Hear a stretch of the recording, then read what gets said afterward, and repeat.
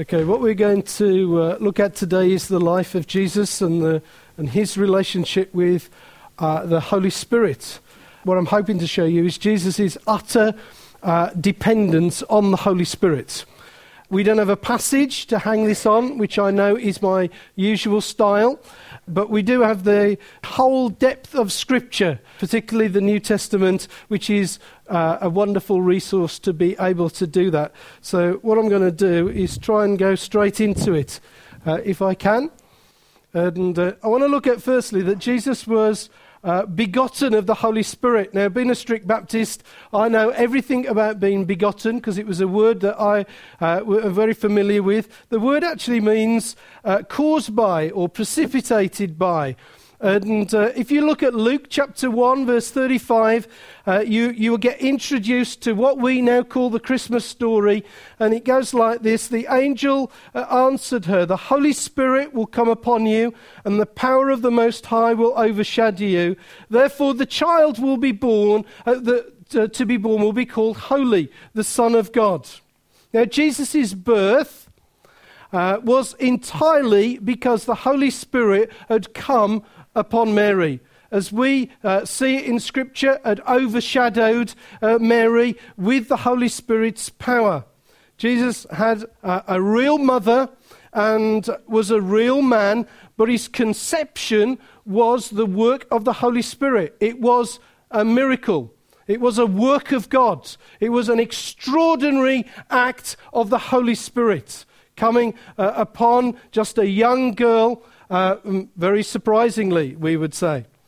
Now, I want you to think, I want you to apply your mind this morning, and you are allowed to get excited as we go on and respond back, just to prove that you are not still dead in your sins, okay, that you're alive. If you then turn to John 3, chapter 1, you don't have to do that because I'm going to read it. If you look at it in your Bible, John chapter 3, verses 1 to 5, we're introduced to Nicodemus.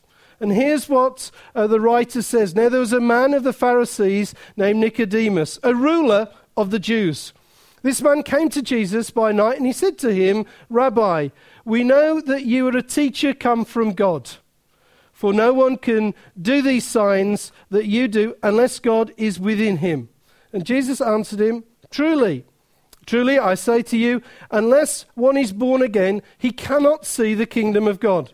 Nicodemus said to him, "How can a man be born when he is old? Can he enter into his mother's womb and be born?" And Jesus answered, "Truly, truly, I say to you, unless one is born of water and spirit, he cannot enter the kingdom of God." So here's the extraordinary thing. We look at Jesus' birth at Christmas and we get a little bit excited about those sort of things. Steve gets us up and says, do we not need to be excited about this thing called salvation? The answer is yes, because our own spiritual birth came in exactly the same way as Jesus' physical birth did. Salvation is because of the Holy Spirit. It is because the Holy Spirit came upon us. The Holy Spirit overshadowed us. He came and met us with power. It was not a work of our own. It was not a work of our own being. We didn't conceive ourselves, our own salvation. The Holy Spirit suddenly came and met with us, overshadowed us. What with? Exactly the same thing, power. Power came upon us. What does that mean? It means you are and we are an extraordinary walking, living miracle. We are a work of the Holy Spirit. The Holy Spirit has transformed, I'm going to hit this thing, has transformed our lives by breaking into our lives. We are a living, breathing demonstration of God. We are, as the Bible describes us, born of God. This is something worth at least nodding to. But be careful, your head might fall off. We wouldn't want that at this point of the time. But it is an extraordinary work. The Holy Spirit has come upon us. just in case you thought you did anything of yourself. Secondly, Jesus grew up with the help of the Holy Spirit. We read later on in Scripture in Luke chapter 2, verse 52, and Jesus increased in wisdom and in stature and in favour with God and man. And the clever ones will say, Nigel, this is not a direct reference to the Holy Spirit. And they will sort of drum the side of their face, thinking, what an idiot is standing in front of us today. But the really clever ones, the ones that are not drumming their face at the moment with their fingers and being theological, would also say, how on earth can you do these things without the Holy Spirit? Which is true. How on earth do you become wise and in stature and favour with God and man? In fact, 1 Corinthians 1, chapter 8, talks about the outpouring of the Holy Spirit and describes it as, for one is given through the Spirit the utterance of wisdom. So you actually cannot be wise, bunch of fools, without a work of the Holy Spirit in you. That actually wisdom itself comes from a work of the Holy Spirit. Now, I have a few commentaries. They line our house at different points. In fact, if you go to the toilet, they're under the toilet. If you could go into... Do you not believe me, Claire? Okay. I am lying, but just amazingly, you believe me. Here's what two commentaries say about this verse. The Geneva series of commentaries says this: as Christ grew up in age, so the virtue of the Godhead showed itself more and more. As far as I know, the Godhead includes the Holy Spirit. You're allowed to talk back, okay? You're not allowed to insult. I insult because I've got, but you need to come back to me. So, okay. And the Godhead includes? Oh, we're getting better. Okay. Gill's commentary says this. He says, his understanding was clear, his judgment solid, his memory strong and retentive, his will and his desires of it were to that which is good, his affections cleaved unto it. In the original, it goes on, we read, was strengthened in or by the Holy Spirit with the grace and gifts of it. The former sense is best. Now, you've all understood that. But what he's saying is the writer is saying this, without the Holy Spirit, without a work of the Holy Spirit in us, we are not going to mature. We're going to stay exactly as we are. But the desire of God, the desire and the work of the Holy Spirit is that we increase in stature, in favour with God and man. And actually, if we think that we can do these things without the Holy Spirit, then we are actually quite unwise. That our maturity depends on us being filled with, affected by, touched by the Holy Spirit. Jesus led a holy and spotless life and offered himself without spot to God through the working of the Holy Spirit. I didn't know how to shorten it. But it's a good one, isn't it, really? Hebrews chapter 9, verse 14 is where it came from. How much more will the blood of Christ, who through the eternal Spirit offered himself without blemish to God, purify our conscience from dead works and serve the living God? Note, it is through the Spirit, or through the work of the Spirit that Jesus offered himself without blemish. It was actually a work of the Spirit. Now, just because you've got some people in here that are taking this a little bit further, does this mean that you will be perfect like him? No, because afterwards I'm going to get Phil Harmon to tread on your foot. And then you will realize how imperfect you are. But it actually means that there is help for us to be what God has called us to be. And God has called Jesus to be a perfect sacrifice. He has called us to be a holy people, an uncompromising people in today's society. And the Holy Spirit comes and helps us to do that. That's what it does. You do not need to compromise in regard to your sin, because the Holy Spirit can help you to not compromise. It's no good you saying to me, you should see the sin that I deal with, because I will say to you, you should see the Holy Spirit to which I love. That's the answer to it. There is no excuse for you to be sinful, actually, because the work of the Holy Spirit can come and help you. So if you say to me, well, Nigel, you don't understand, I have issues. I have maybe anger issues or frustration issues. I'm saying to you, yes, you probably do.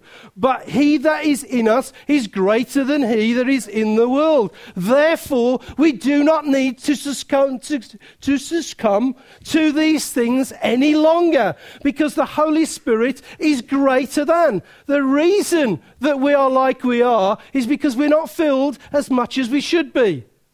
The reason that we sin more than we should is because God needs to grab hold of us and deal with these issues. Are you with me? Think about this a little bit further. Jesus met and overcame the temptations that other men and other people overcome. He didn't do that as some sort of special bionic person at all. He did it by the power of the Holy Spirit. It wasn't suddenly he put on a blue suit and red underpants and a red cape and said, take me into the desert, let me do this sort of stuff. And he flew in sort of going like, I can't get any higher than that, but but you know what I mean. We sort of think like that, don't we? Suddenly he became Superman, and there he stood, and he wafted off the forces of evil by shooting them with power from his little finger as the devil stood. He went, and we sort of think that, and you think, no, I can't do this. And we all must think the only answer to church is for all the men to buy red underpants. But listen to this. Please listen to this. For we do not have a high priest who is unable to sympathize with our weaknesses, but one who in every respect has been tempted and yet is without sin. What does that mean? It means that with the power of the Holy Spirit, that you can be tempted and not sin. That's the reality of it. It's not saying that you should see temptations. Oh, you should see it when I have to walk through Soho. And all this sort of stuff, you know. I can't help my eyes. No, come on, guys. We need to get a grips of this. The Holy Spirit can keep us pure. He is what? He is a Holy Spirit.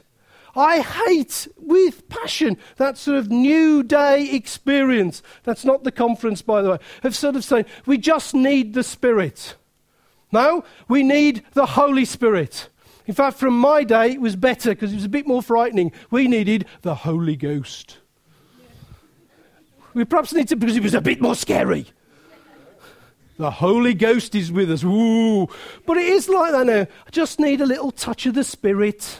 That will help. A little touch here and there of the Spirit. Isn't it jolly? No, Holy Spirit. Help comes, makes you pure. That's the way that it works. He won his victories in the same way that you will win your victories. Matthew chapter 4. When Jesus was led up into the Spirit, led by the Spirit into the wilderness to be tempted by the devil. And we go, what? Listen, the Spirit led him, but he did not. That's how we face our hardest trials. Okay, let's get everybody off underpants. Okay. Jesus was anointed and equipped for service. Biggest battle of pastors? I can't do that. I just couldn't. Please, Pastor, do not make me do that. No. Don't ever ask me to pray in public. I just couldn't. How did Jesus do what he did? Well, he was just different to all you lot. That's the answer. No, come on, he did. We can err and come into theological and emotional conclusion that Jesus did what he did because he was God. Now, he was fully God, but he was also fully man. And because he was fully man, he needed the Holy Spirit to do what he did. That's simple, isn't it? Acts chapter 10, verse 38.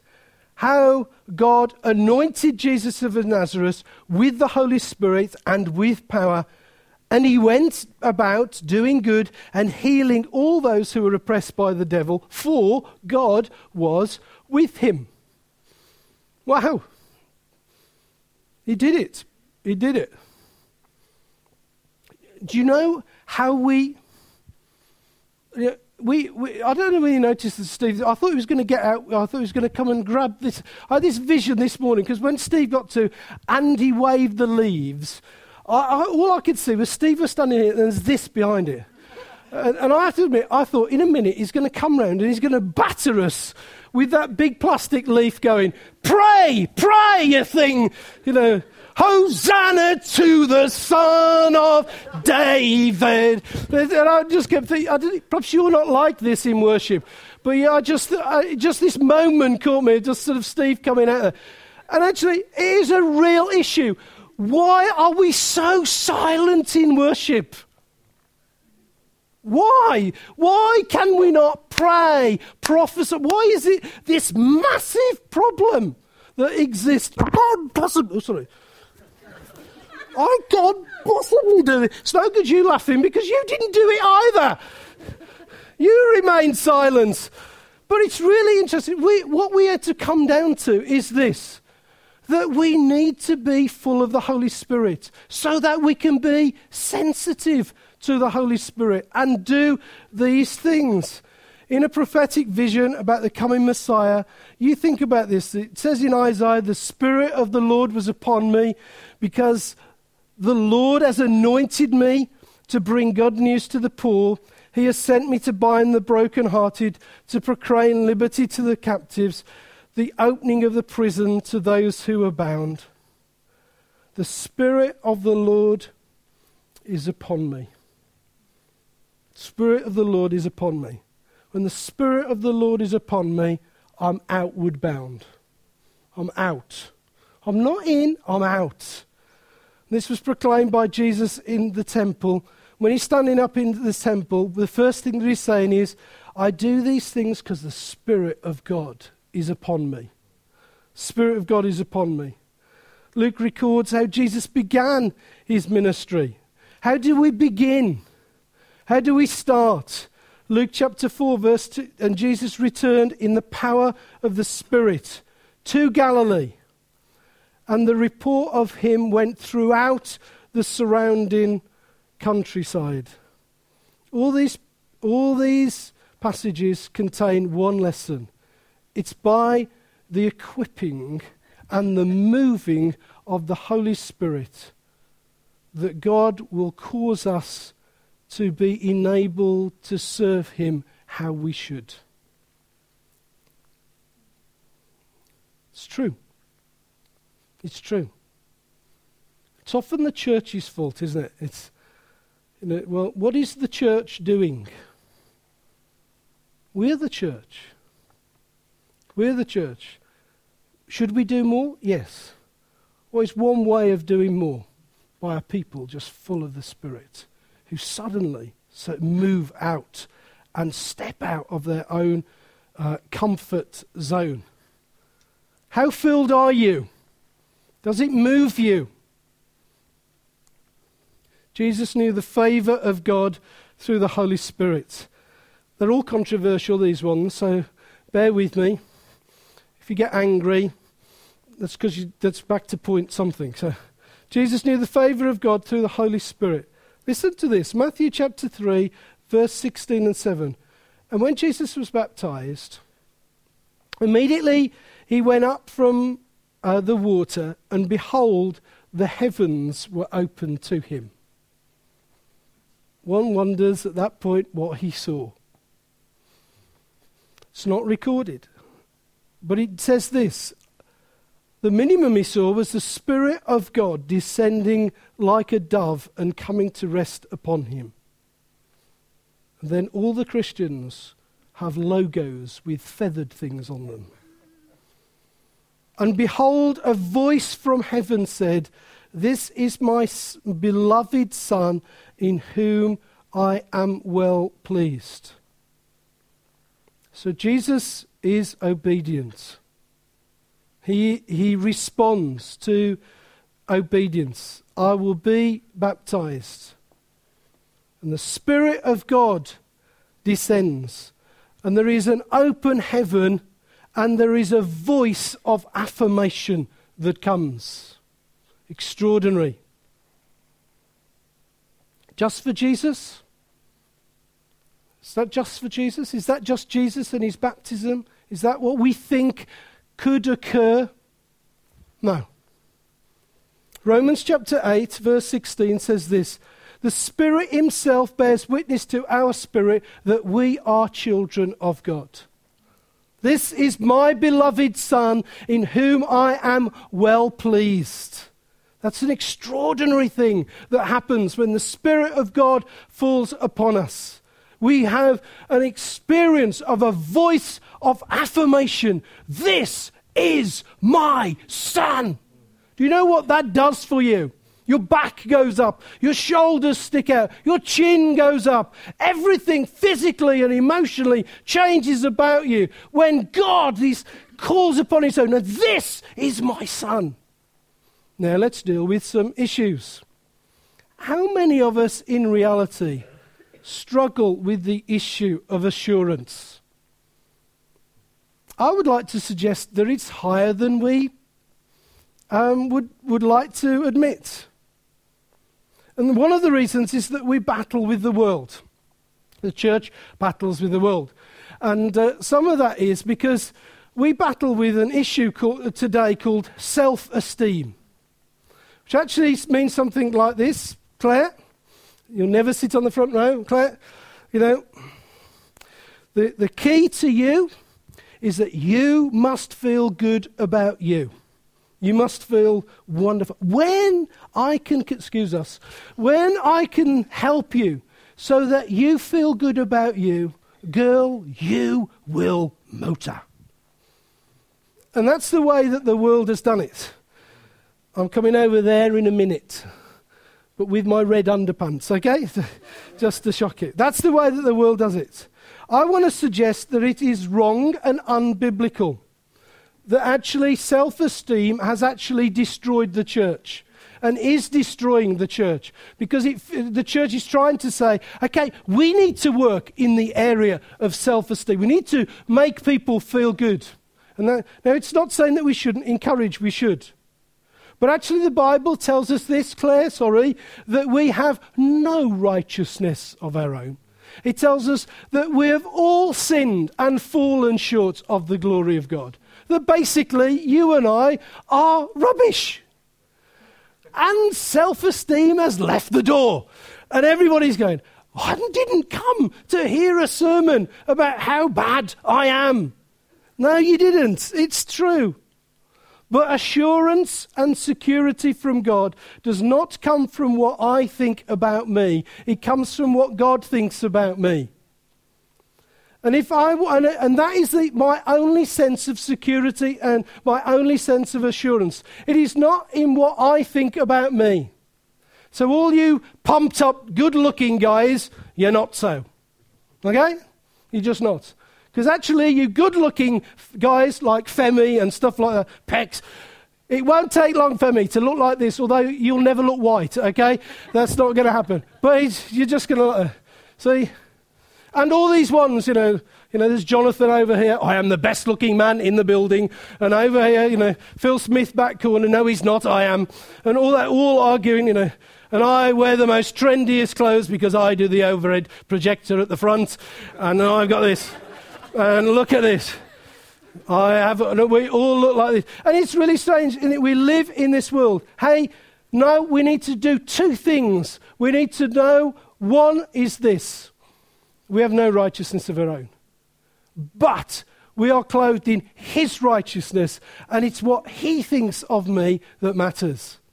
It's not what man thinks of me or what I think of me that matters. It's what God does. How do we get to that position? We don't get to it through self-esteem. We get to it by being filled with the Holy Spirit, so that assurance comes and we know that we are sons of the living God. That's what being filled means. We're going to do some theological bit in a minute, but we'll carry on. So here we go. There's lots of words there, really. Jesus was taught by the Spirit who rested upon him. What was the source of his wisdom and insight and understanding? Well, that is because he was a doctor like John Snelling, and all doctors are brilliant. There is no doubt about it. John Snelling is now just covering his eyes, like thinking, I will not look at him. But it is true. It is true. You see, the brightest person in this room, John Snelling. It is. How do I know that? Because he told me. Is it true? Ask his wife. No. How on earth do you do this? How on earth do we relieve ourselves? How do you get counsel and understanding issues? Isaiah chapter 11, verse 2 and 3. And the Spirit of the Lord, prophetically, will rest upon him. The Spirit of wisdom and understanding, the Spirit of counsel, the Spirit of might, the Spirit of knowledge and the fear of the Lord. And his delight will be in the fear of the Lord, and he'll judge by what his eyes see or decide disputes by what his ears hear. The Spirit of the Lord will rest upon him, and that will help him to have wisdom, insight, understanding, knowledge. Isaiah 42. Behold, my servant, in whom I uphold, my chosen one, in whom my soul delights. I put my Spirit on him, and he will bring forth justice to the nations. Matthew 12 will repeat that. Do you find that our 21st century life is very complicated? Sometimes I just think, what? Do you think that our laws are deteriorating? Do you think that our religion is not powerful? Do you feel like that wisdom seems to come from strange places? Well, think about Jesus for a second. He looked out of his world, and his world was a Roman-occupied Palestine. Taxes were breaking the back of society. Violence was escalating. Sickness was rife. Morals were shot. Freedom was in decline. And the people of God were weak. And prophetically, God says to him, you need the promise of the Spirit. If ever there was a time when we as the people of God need the Spirit of God, it is now. It's now. What will stop us being wavered by media headlines? It will be the Spirit of God. I've got two theological ones. These are for Phil Harmon and Mrs. Harmon, who might be listening.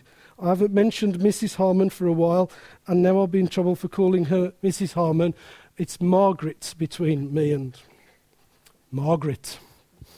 My friend, Margaret. Okay, so Margaret, these are 2 points for you, and then we're going to just move on. You can ignore the last point. Okay, that's me finished. All right.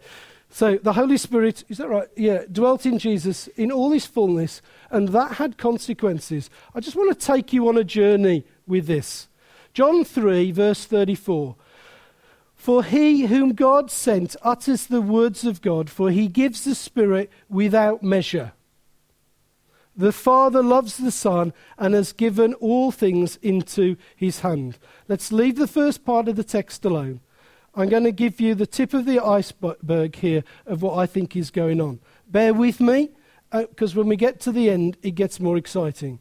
God gives the one whom he has sent the Spirit without measure. He gives the Spirit without measure.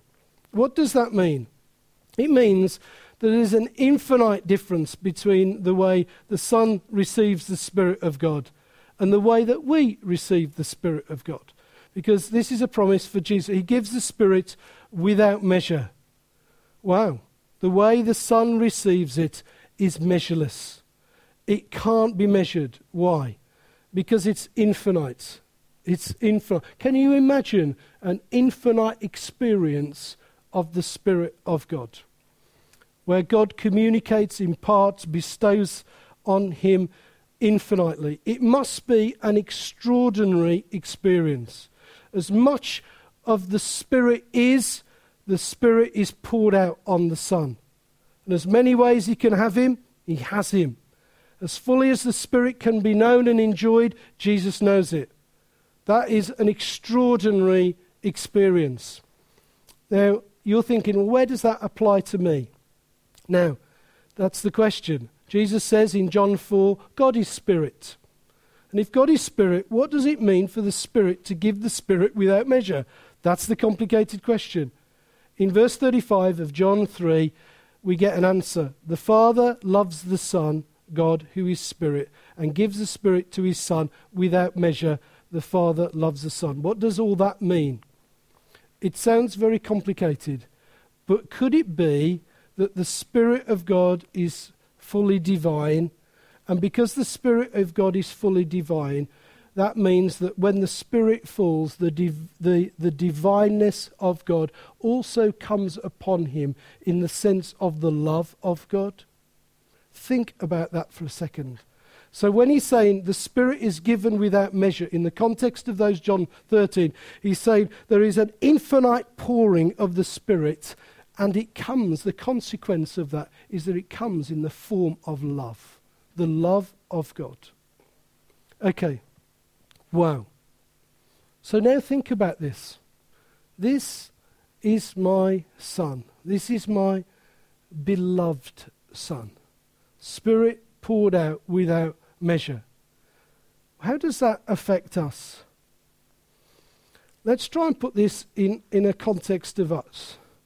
You will only be able to understand the full measure of God when you get to glory. Our bodies can't contain a full measure of the Spirit of God. You just can't. And when you get to heaven, we're going to be blown back by the infinite Spirit of God. We're going to be blown back by the infinite love of God that's going to come. And when it says in the Bible, doesn't it? And what remains? Love does. An infinite love. When we have a glorified body to be able to receive it all. Now, try and put this in context. Even a titchy bit of the without measure is massive for us. Titchy, tiny bit. Think about what the illustrations, what do you do to how can you move, what about faith? What is it? A mustard seed. How much of God's infinite love do you need from the Spirit to overwhelm you? Tiny, titchy, smally, booty bit will absolutely overwhelm us. And when the Spirit of God is poured upon us, we will know an overwhelming experience of the love of God. That's it. That's it. You will know it. There is a longing in our day for people to be loved. There is a security issue, and here it is, left for us as the Spirit is poured out without measure, love of God can come. We say, our nation needs healing. Here's one way that can sweep across our nations. It is by the Spirit of God moving, and a people who feel unloved, abandoned, will know an infinite measure of the love of God. This is why we guys need to be full of the Holy Spirit, so that we can pass it on. That's the first theological one. I'm going to miss one theological one because I got that wrong, Margaret, and then I'm coming back. How do we do miracles then? Matthew chapter 12, verse 28. For if it is by the Spirit of God that I can cast out demons, then the kingdom of God has come upon you. The preceding statements, Jesus would talk about compassion and how he felt in regard to people. So it is the Spirit of God and the compassion for people that rise within Jesus so that he does these things. Explaining how the church would do similar, Paul said in 1 Corinthians 12, to another faith by the same Spirit, to another gifts of healing by one Spirit, to another the working of miracles, to another prophecy, to another the ability to distinguish spirits, to another all various kinds of tongues, to another interpretation of those tongues. Gifts of healing, working miracles, extraordinary gifts. But for the benefit of other people, not for the benefit of me. They are to be measured in gifts of love and compassion. It isn't, well, and we do this, don't we? We've done it as elders now. Well, we need to get the gifts flowing. Actually, we need the gifts flowing because we want expressions of love and compassion to come upon us. Paul says in 1 Corinthians 13, verse 2, though I have faith to remove mountains, but have love, I have nothing. All gifts are combined with love. 1 Corinthians 12, verse 7, to each is given the manifestation of the Spirit. Who for? The common good. So sometimes, do you know that thing about, well, we didn't have any prophecies this morning? Didn't have an interpretation, didn't have a tongue? It actually demonstrates, one, the pouring of the Spirit. The other one is our love for one another. If we love for one another, if we love each other so much, we will be seeking these things so that we can do good for one another. 1 Corinthians 14, verse 1, make love your aim and earnestly desire spiritual gifts. Once you set your heart on doing good and on love and on compassion, and also in parallel to that, being zealous for the spiritual gifts, then some of the things that we see here, including gifts of healing, will just burst out from us. So we should not reject them or despise them or exaggerate them. I want us to seek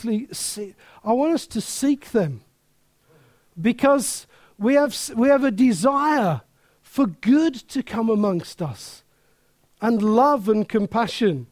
And we do that first by being filled with the Holy Spirit. Okay, one theological one and one practical one, and then we're through. It was by the power of the Holy Spirit that Jesus was raised from the dead. Actually, this is the last one. Why do I want to talk about this? Because I think it's very important in regard to perspectives of life. Romans chapter 8, verse 11. If the Spirit of him who raised Jesus from the dead dwells in you, he who raised Jesus Christ from the dead will also give life to your mortal bodies through this Spirit who dwells in you. Who raised Jesus? It's not a trick question. The Holy Spirit. Who will raise you? The Holy Spirit. Okay, the all-important truth. If the Spirit of God dwells in you this morning, his Spirit is going to raise you from the dead and give new life to this mortal body. The first implication is this, that God loves your body.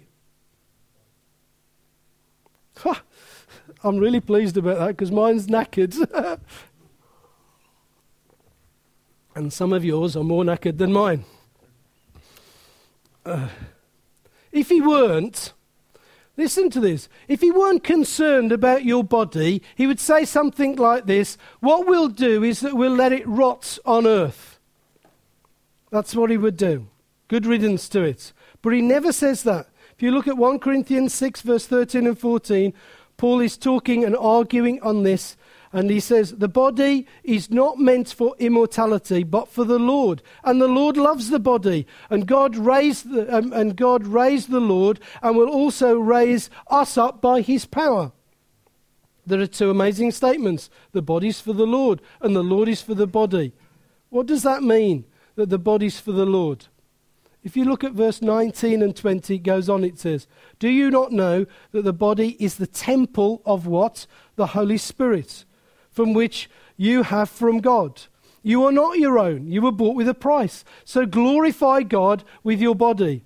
The body is for the Lord. The body exists to glorify God.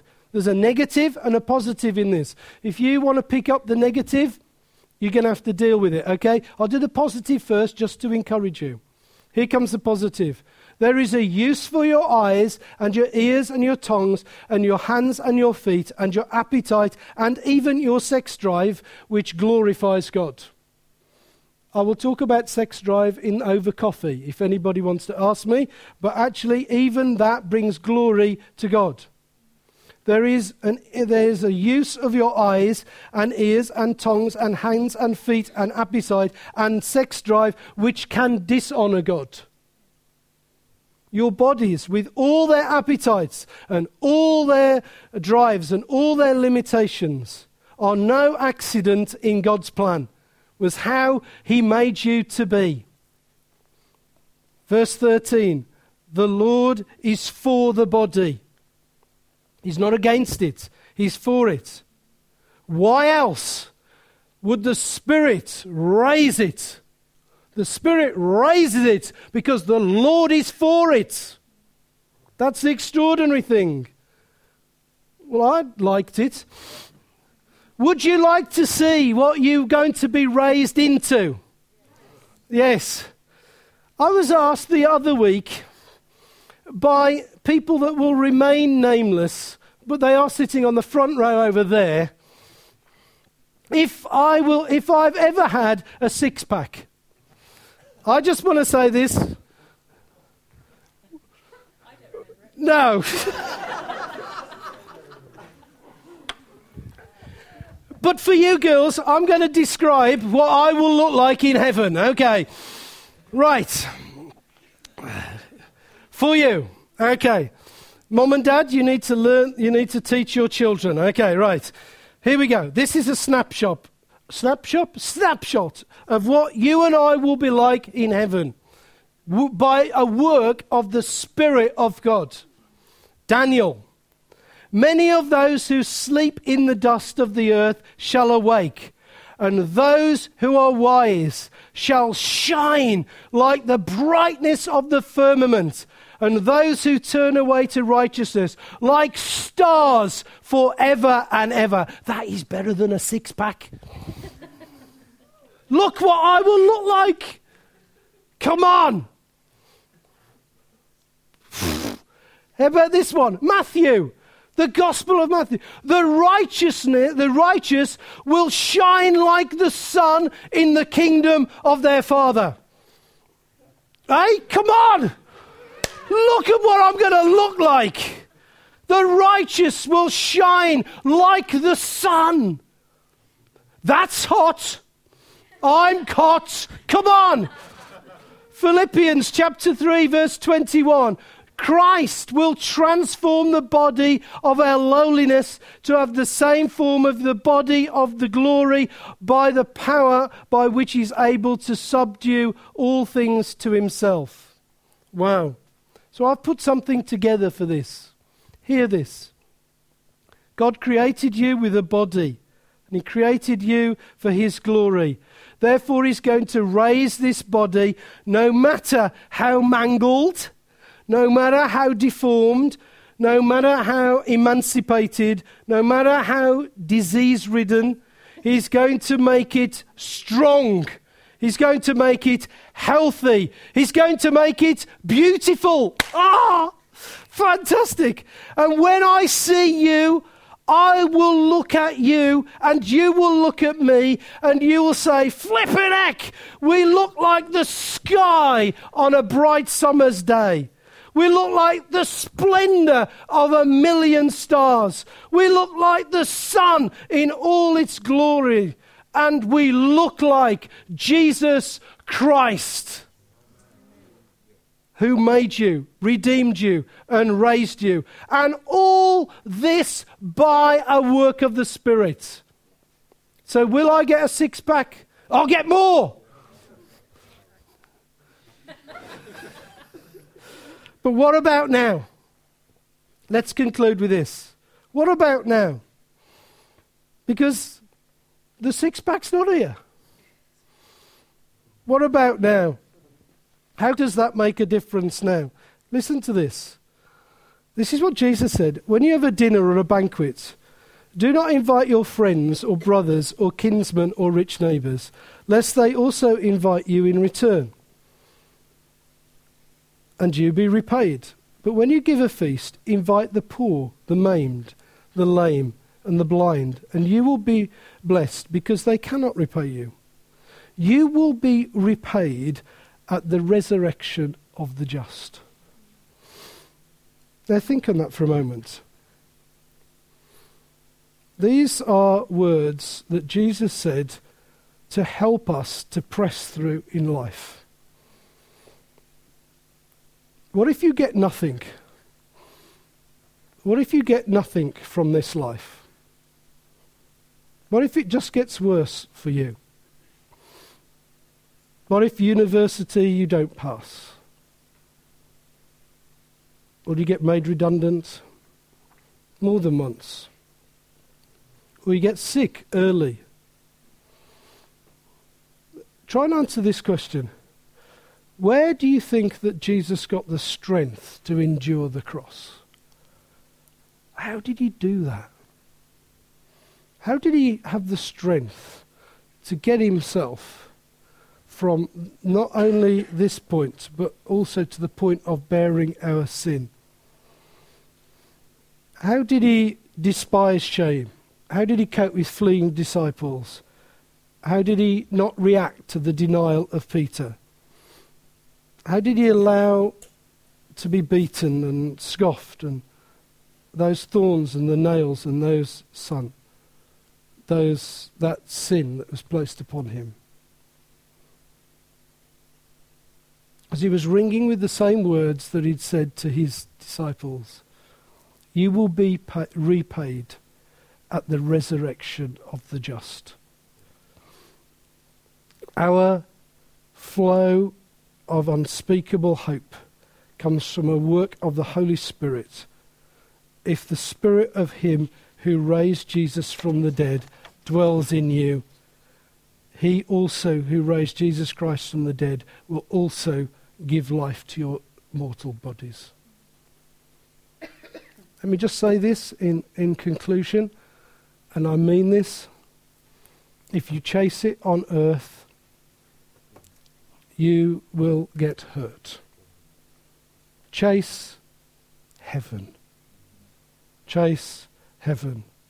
If you really believe that God is for you and not against you, and that he gave his life to give you a resurrected body, chase what's in front of you, not what's here. The essence of Christian life is not to win the reward of men, but to struggle and fight and believe in the resurrection of our bodies by a work of the Holy Spirit, anticipating that the Holy Spirit will give this sad old Midlander a glorious six-pack in heaven. There are several things that are very plain in this text. First of all, we see the depth of Jesus' humanity. How he worked, how he thought. And in the depth of that humanity, we see that he needed the same Spirit as us. Secondly, we see his utter dependence on the Holy Spirit. That He lived and life and worked and achieved everything he did because the Holy Spirit was upon him at every turn. And the third thing is this. It is evidence. It is evident that we have a wonderful privilege, and that is that our blessings and our victories and our conquests and all that we've got in front of it is open to the same Spirit. The same Spirit. Part of the triune God is available to us. In her humanity, if we are dependent on the Spirit, then he is at our disposal to work our lives through and take us to that day when his Spirit will bring this body into its glory. Now, I want to do a strange thing here. I'm guessing that Phil wants to sing. But would you stand?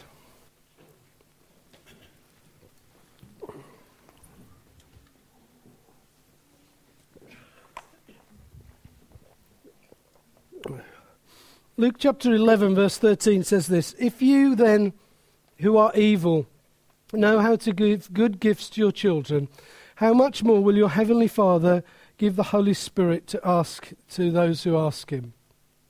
Now, I don't know where you are this morning.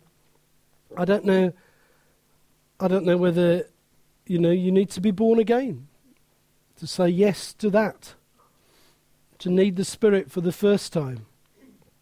I don't know whether you feel that you need to grow up in maturity and stature and wisdom. I don't know whether you are actually struggling with temptation. I don't know whether you feel that you just need to serve more and there's a blockage in serving. I don't know whether you know the favour of God or assurance of God. I don't know whether the world that you live in, that you are affected by it, or that you just need a measure of God's love, or gifts, or a resurrection perspective. But whether it's any of those things, one or more, the Bible clearly says here that if you can ask for the Holy Spirit. So rather than me pray a priestly prayer over you, why don't we just close our eyes? Why don't we just lift our hands to God? Why don't you just begin to ask for the part of the character of the Holy Spirit that you think that you need in your life? Why don't you just begin to ask? Ask for the Holy Spirit. If then you who are evil know how to give good gifts to your children, how much more will your heavenly Father give the Holy Spirit to those who ask him? Why don't you begin to ask, Lord, I need your Holy Spirit for this. I need your Holy Spirit for this. I need him for this. And you begin to ask. This is huge. I need your Holy Spirit.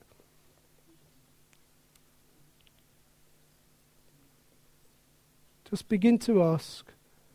Those that do, for some of you it might be just asking in tongues and just beginning to ask. Why don't you just ask the Holy Spirit? Identify things. I need this. I need this.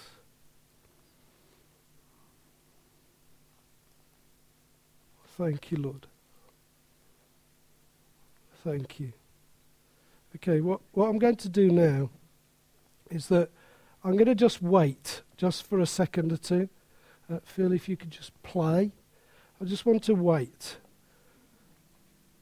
And I want to ask this question. I want to wait until a few of us begin to know what we call the manifest presence of God, which means that God is just beginning to touch you, and you know that. So keep asking, but Holy Spirit, I want to ask you that you would now just manifest your presence in this room. We ask you, Holy Spirit, to just touch us. Lord, we say to yes to all these lists. So yeah, we need your Spirit.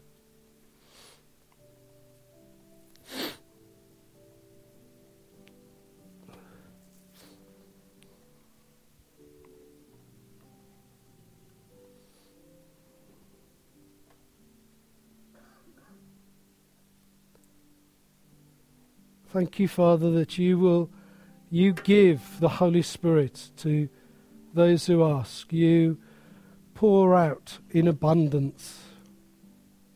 Thank you, Lord. Okay.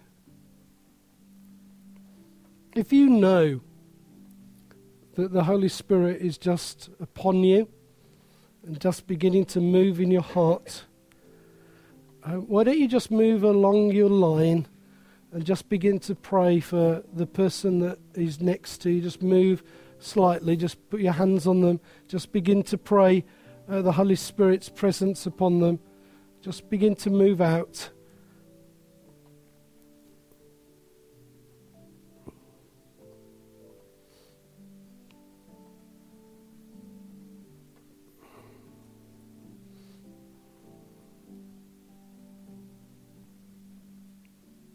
Holy Spirit, person of the Trinity, we thank you that you have been left with us till Jesus returns. We declare to you our dependence on you. We ask you to fill us again. We ask you for more so that we can serve you better, so that we can glorify Jesus more. I just ask you right now to come and touch us afresh. Come and touch us.